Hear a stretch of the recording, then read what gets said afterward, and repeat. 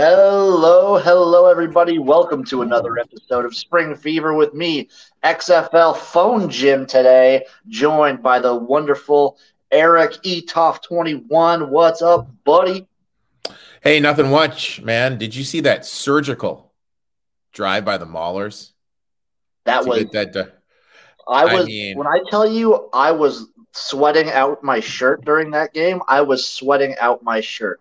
For those of you maybe just tuning in for the first time, I have a bet that's now complete. It's over with now, but I bet that the Maulers, if they didn't win a single game in the USFL inaugural season, I was going to eat a whole can of cat food. Now, that's just all off the table. Talk about a bullet dodge, my friend. I mean, like, I have never had cat food, and it doesn't look good from those commercials. I've never owned a cat. I'm scared of cats, to be honest with you. Oh, I got one little bitch of a cat, but she's awesome. I'm so glad I don't have to eat cat food. Let's just start there. Maulers versus the Gamblers. The Maulers get the dub. I mean, the main thing that stood out for me was Lee looked good. I thought Lee looked great. But when you look Especially at the for box, jumping in as late as he did, he was picking this up really good. When you look at the box score, the thing that really stood out to me, the Maulers only averaged 3.9 yards per play, which is insanely awful. And it really speaks to how the Gamblers defense did okay, but the offense only had 161 yards total. This offense with offense genius Kevin Sumlin just isn't cutting it right now. They're real bad. These last 2 weeks, they've posted the two worst offensive performances I can remember seeing. And high snap, put down. Joseph, come on! It is gone! No, he missed it. Are you kidding? It's kind of like that. That's kind of like how the Gamblers season started, where they looked promising at points, and then Clayton Thorson has showed promise, but they're just not good offensively. And the Maulers, I think they got their guy now. And this could be the turnaround for the season. He is the guy. I mean, there's no doubt about it. He is the guy, and let the kid eat, see what he's got, and see if they can make a push. There goes Chester the molester again. My main takeaway for the whole week is we saw a lot of improvement from a lot of the teams. Like the Maulers looked way better, especially with Kyle back there. The other one I want to take away, like the Michigan Panthers looked so much better than we've seen in weeks prior, especially offensively, especially Shea Patterson. And leaves the space for his quarterback, Shea Patterson, to drop the ball right in the bucket. LaMichael Pedway, he's had a big game and even bigger drive. Well, how good. I mean, with that defense, if they can constantly get 300 yards from Patterson throughout the air, averaging 5 yards per play, they're going to be a tough out. I mean, they ran some trick plays on special teams too. Panthers looked 100 times better. Bandits, their run game's just not that good. Against the Panthers, that game, it just wasn't that good. No, generally, it seems that Todd Haley's super quick to just abandon the run outright, and it's been to his detriment. I think the Tampa Bay Bandits and Jordan Ta'amu in general need a strong run game to kind of fall back on and just build that foundation.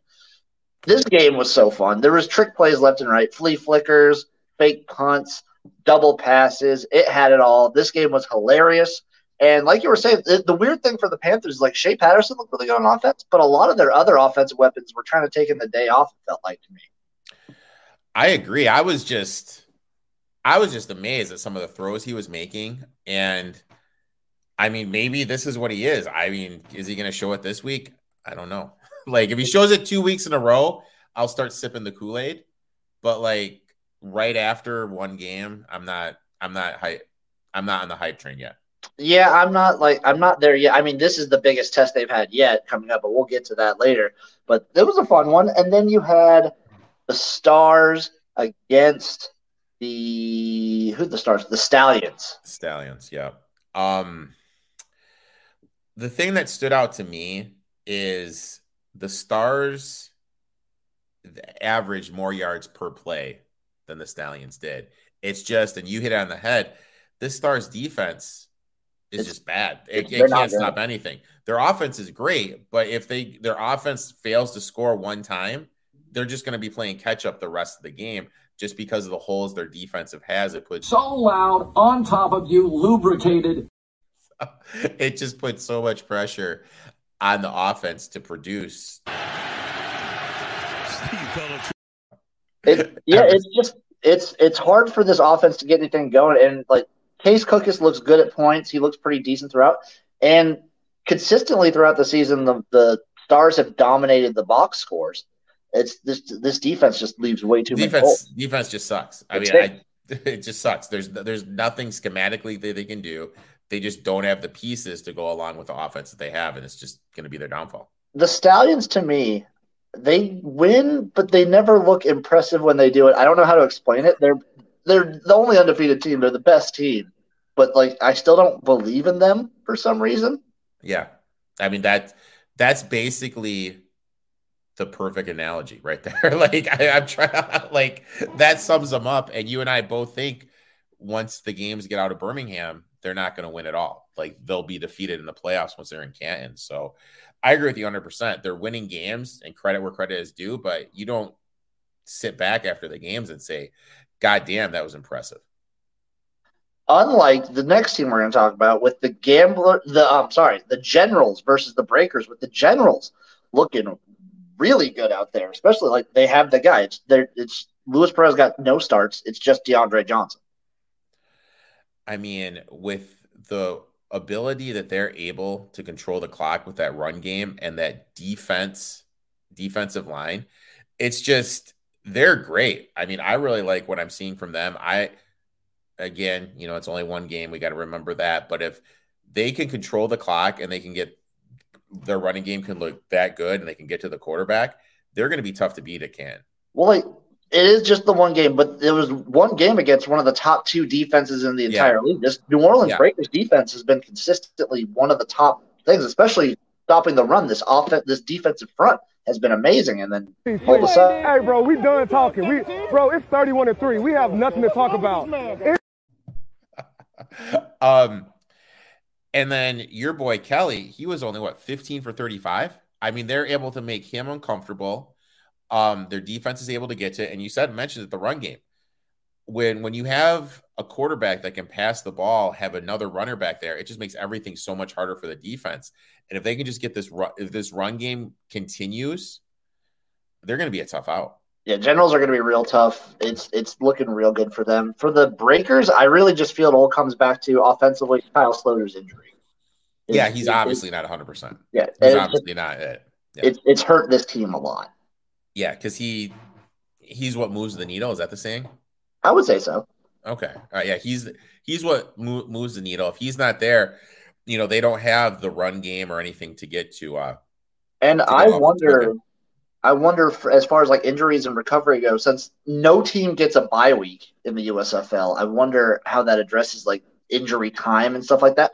I wonder if you feel like you're in a confident enough position, depending on who you're playing or what team you're playing that week, if you might try and sit him for a week or two just to like fully heal. That's a good point. I never thought of that. Sit him, just kind of get him fresh, because they're obviously making a push for like a championship. So yeah, I'd be all for that, because he obviously isn't 100%. He's their best chance of winning. Do you think with the announcement they made about their extending the rosters, do you think that has to do with them not having the bye then? I think, that's definitely part of it. It's a combination of no bye, short training camp, and how small the rosters were. You could see like injuries, especially to key positions like the quarterback.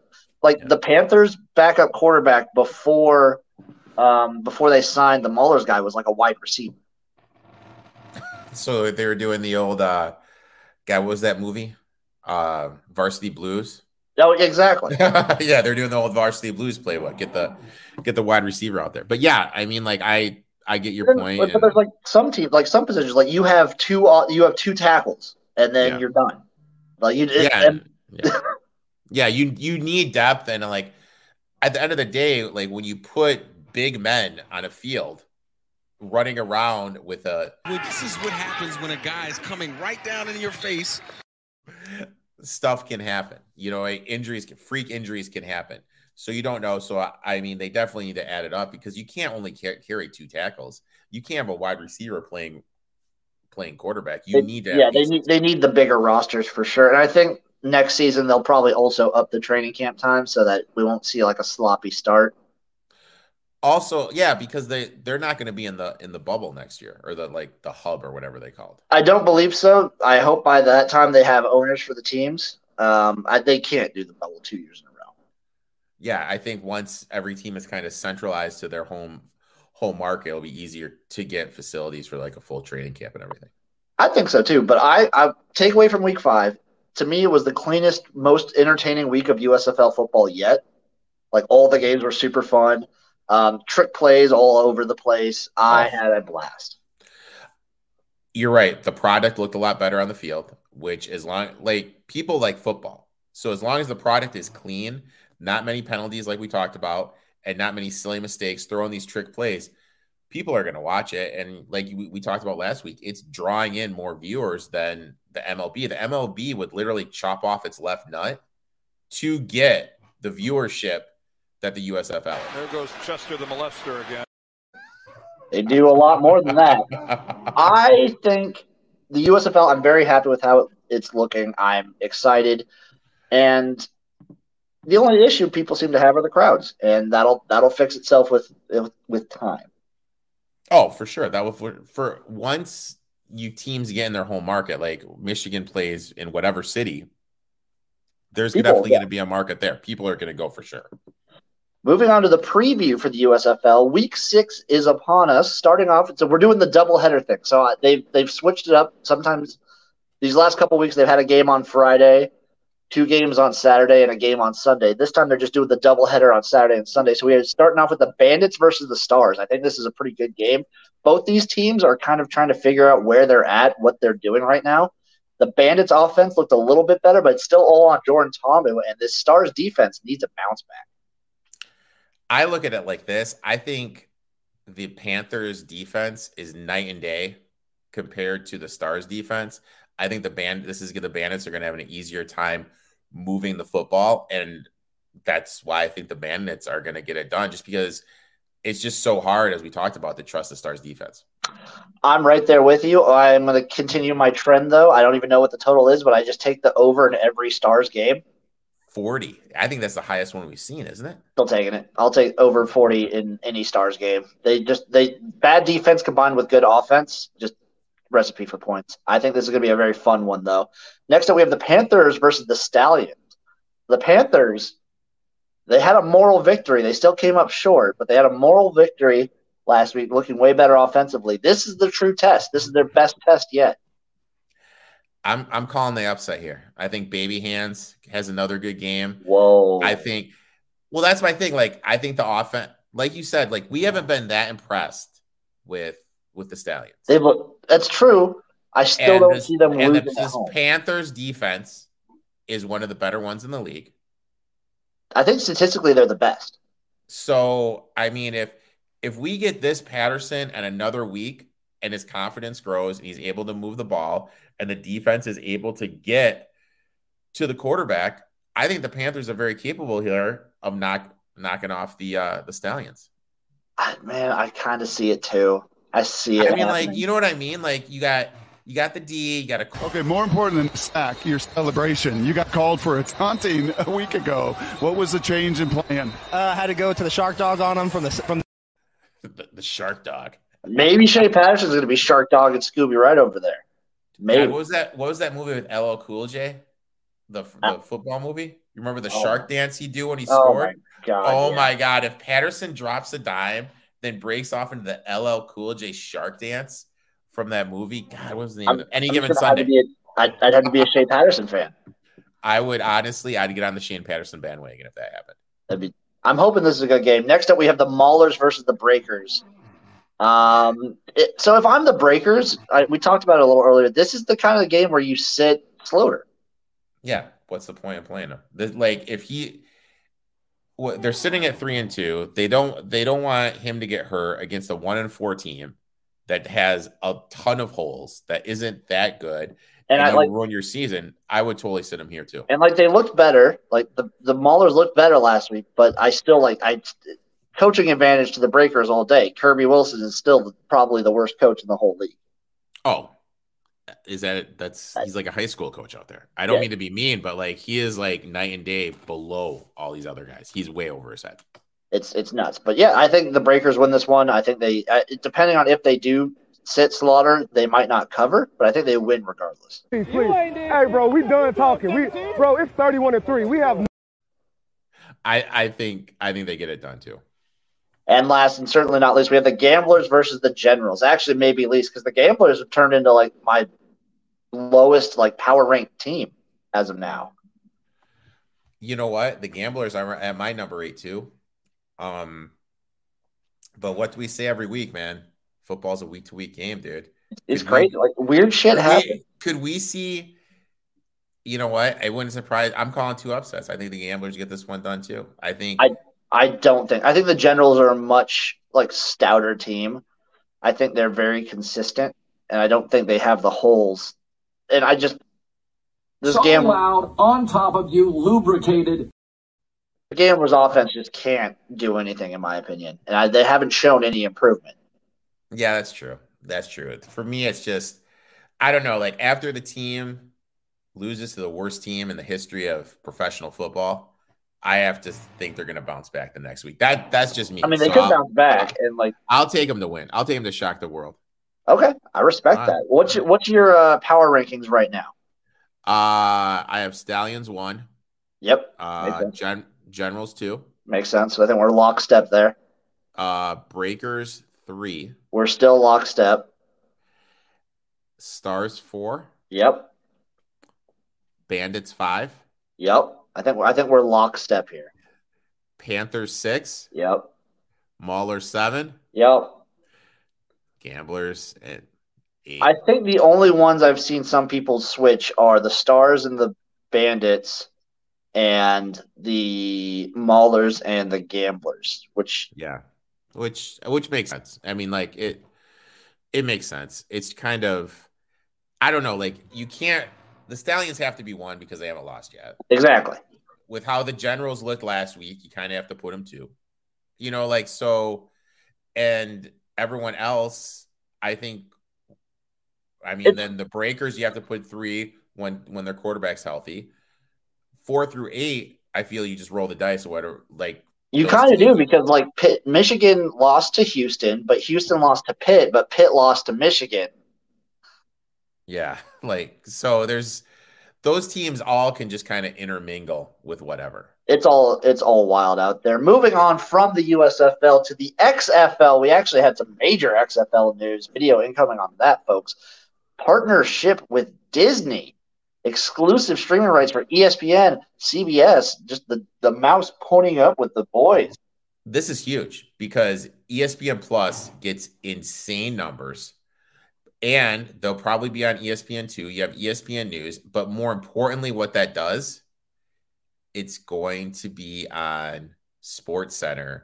It's going to be easy to find on the ESPN.com, ESPN app, which is going to help drive more traffic to the product. Because think how good the USFL is doing and the numbers they are bringing in with absolutely zero support from ESPN.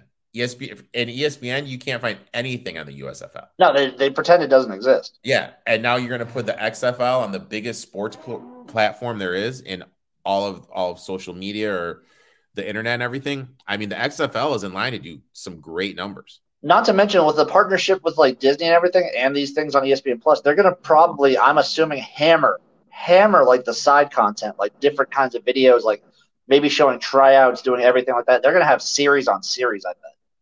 Oh, because they need to put stuff on their streaming networks. So, and then you have ABC, like they're going to put a game probably once a week, like the showcase game on ABC, little primetime game on ABC. I mean, that's just opens up everything. Maybe a Disney Plus, like not reality based show, but like a training camp, or they get it, like you said, ESPN Plus Hard Knocks type thing where they follow one team during the training camp. There's going to be a lot of stuff that I think ESPN is going to be doing with this product. I think it's huge. I think it's one of the bigger announcements we've had. This in combination, so the USFL having Fox as a backer is major, and then the XFL showing that its backing is like fucking Disney and ESPN that these are major backers for these spring leagues. And more importantly, major backers mean it's going to be here for a while, which is great because for us football fans, we all kind of, oh, what do we do now? The Super Bowl's over. Boom. XFL, USFL are here. And with big money, they're going to be in the forefront, which is great. Yeah, I expect cities to be announced fairly soon within the next 2 months or so. And then coaches have already been announced. I expect, my assumption right now is they're kind of following the same track record as 2020. October is when I would expect an XFL draft. Oh, my God. And guess whose birthday is in October? Nice. Oh, my God. Birthday party at the XFL draft? Oh.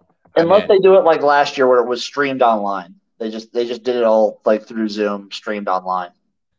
I feel like you just told me Santa wasn't real right now. I know. But at least it wasn't like the USFL just announced stuff on Twitter. The XFL still they recorded it and streamed it like live. Yeah. You can still watch it at least. Yeah. Now, do we know the cities for sure? Like, we know certain cities. Like we know Dallas for sure. We know St. Louis for sure. And I think we know Seattle for sure. What about Orlando? We don't know. Like New York is up in the air, DC's up in the air, Houston's up in the air, LA's up in the air, and Tampa's up in the air. So there are assumptions going on. There's rumors going on. The assumptions are LA probably moving to San Diego. Okay. Houston, I would love if they stayed in Houston because I still think they got pretty good fan support too. But they're thinking about putting a team in San Antonio, I believe. Oh, I'd love that. New York might be the team that moves to San Antonio, which would kind of erase the East Coast presence. Would only leave the DC team. And then Tampa, I think they're debating whether or not to move it to Orlando. Okay. Which, now that you're tied in with Disney, maybe that makes more sense. Perfect sense. It makes perfect sense. You'd have one right where Disney is. So yeah, Orlando as a city makes sense. So what that screams to me is teams are moving, and I don't know if they're going to change names, but they're moving probably. Like I would suspect New York probably doesn't have a team anymore, at least for year one. I don't think New York will. LA probably won't have a team, at least for year one. And Houston may not, but I think Houston stays. I think they end up putting 3 teams in Texas, which is kind of nuts. Where's the love for my Midwest? Where's the love for Chi-Town, dude? None of these leagues put any teams in the Midwest. It blows my mind. Like, not only that, I was talking with this guy. When was the last time Denver has had like another professional team? They had an arena team for a while. Did they? Yeah, they had an arena team and it got numbers. Like people went. I didn't know that they had an arena team. I mean, I just remember that my Detroit team dominated arena football for like 3 years. Oh yeah, and then it just, but yeah, that's a good point. Why doesn't Denver? Why doesn't Chicago? Detroit never gets any love. I mean, Michigan may be there, but they may put the closest is like St. Louis. Which I mean, I'm not really a big fan of St. Louis. Not to sound like a hater. I mean, they obviously they have the best out of the XFL. They had the best fans. Like they had the most support. It makes sense to do that town, but like. Kansas City doesn't get a team. Nothing in Oklahoma, nothing in Chicago. It's kind of like New York and not Chicago doesn't make sense to me. Yeah. You got to have at least one of those quote unquote big market teams. You know what I mean? Like big city teams, like you said, like a New York, an LA, a Chicago, a Boston. Get your 4 corners. Get your LA, get your Seattle, get your like East Coast like New York, and then get your like Florida team. Yeah, and then just kind of, but Texas having 3 teams, I don't really like that. Like I get Houston. Houston's like the 3rd largest metro area in the country. It makes sense. Dallas made sense. It makes sense, but I'd rather them wait to expand like a year or 2 and then grab another Texas team. But who knows? Yeah, I agree with that. I agree with what you're saying. But like selfishly for me, I would love to go see a game. So I'd like to see one in Chicago. It was awesome when I lived in LA. Like I went to 2 of them and they were fantastic. Oh, really? Oh, dude, that was something great, dude. Yeah, I That went to the must have been great. Wildcats versus the which one did I go to? Wildcats versus the Renegades and the Wildcats versus the Defenders. Okay. Okay. All right. Yeah, I Drunk as shit when I was there. like the crowds there were great. Like they looked insane, especially like you said in St. Louis. St. Louis and Seattle, I think, had the two strongest like crowd sources, and then DC had the beer snake, which was always awesome. Mad respect to the beer snake, man. Last but not least, I believe you had some breaking news right now along the lines of some CFL potential lockout. Per the Score app, the CFL and the Players Association reached a tentative agreement on a new collective bargaining agreement the league announced. The deal is subject to ratification. The new CBA is expected to be a 7-year term. 7 of the 9 teams launched a strike Sunday after the league and CFPA couldn't reach a new CBA before the previous deal. So it looks like, it's open to like some, little things here, little things there, but it looks like they're going to be in. I mean, the only 2 teams were the Elks and the Stampeders that reported to training camp that actually were holding practice. Everyone else kind of got sent home. So it looks like football's back on the menu up north, boys. Dude, I love it. I love a little Friday night action with a little CFL, which is great just because like those guys don't get played much. I don't know what their healthcare situation is with tentatively now. So if they can get a little bit more pay, get a little better healthcare, I'm all for it. I'm all for it too. I love it. Like I heard some fans and whatnot really trying to hammer like the rule that they have that there's like a Canadian player threshold they have to meet, and like whatever, it's fine. Like, how do you feel about that though? Like, do you feel like they should limit like you're only allowed to have like X players from America? They do that. Oh, they do. I didn't know that. I'm sorry. Yeah, each team has to have a certain amount of Canadian players. Okay, do you know the number off the top of your head? Or Not off the top of my head, I don't. It's I forget the exact number, but it's whatever. They're worried that people would stop tuning in if Canadians stopped being allowed in. But I don't think Canadians would stop being allowed in because there's plenty of good Canadian players. Oh, there's a ton of good Canadian football players. There's players from all over the world. There's players in the CFL, honestly, that probably could be playing the NFL, but just that's where they ended up. So I'm excited it's back. It gives us football in July in June, when there's nothing going on. So I'm all about it, especially on that Friday night. But that Friday night first half under on the ESPN2 game. So I mean, you want to talk about a sweat, dude? Whew.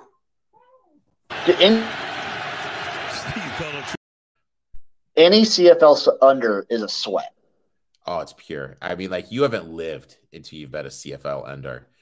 And then you're at Bill's Pub down the road, eating peanuts, drinking some Miller Lite, dude, sweating it out, yelling at the barkeep not to turn it to the Cubs game just for the last 5 minutes.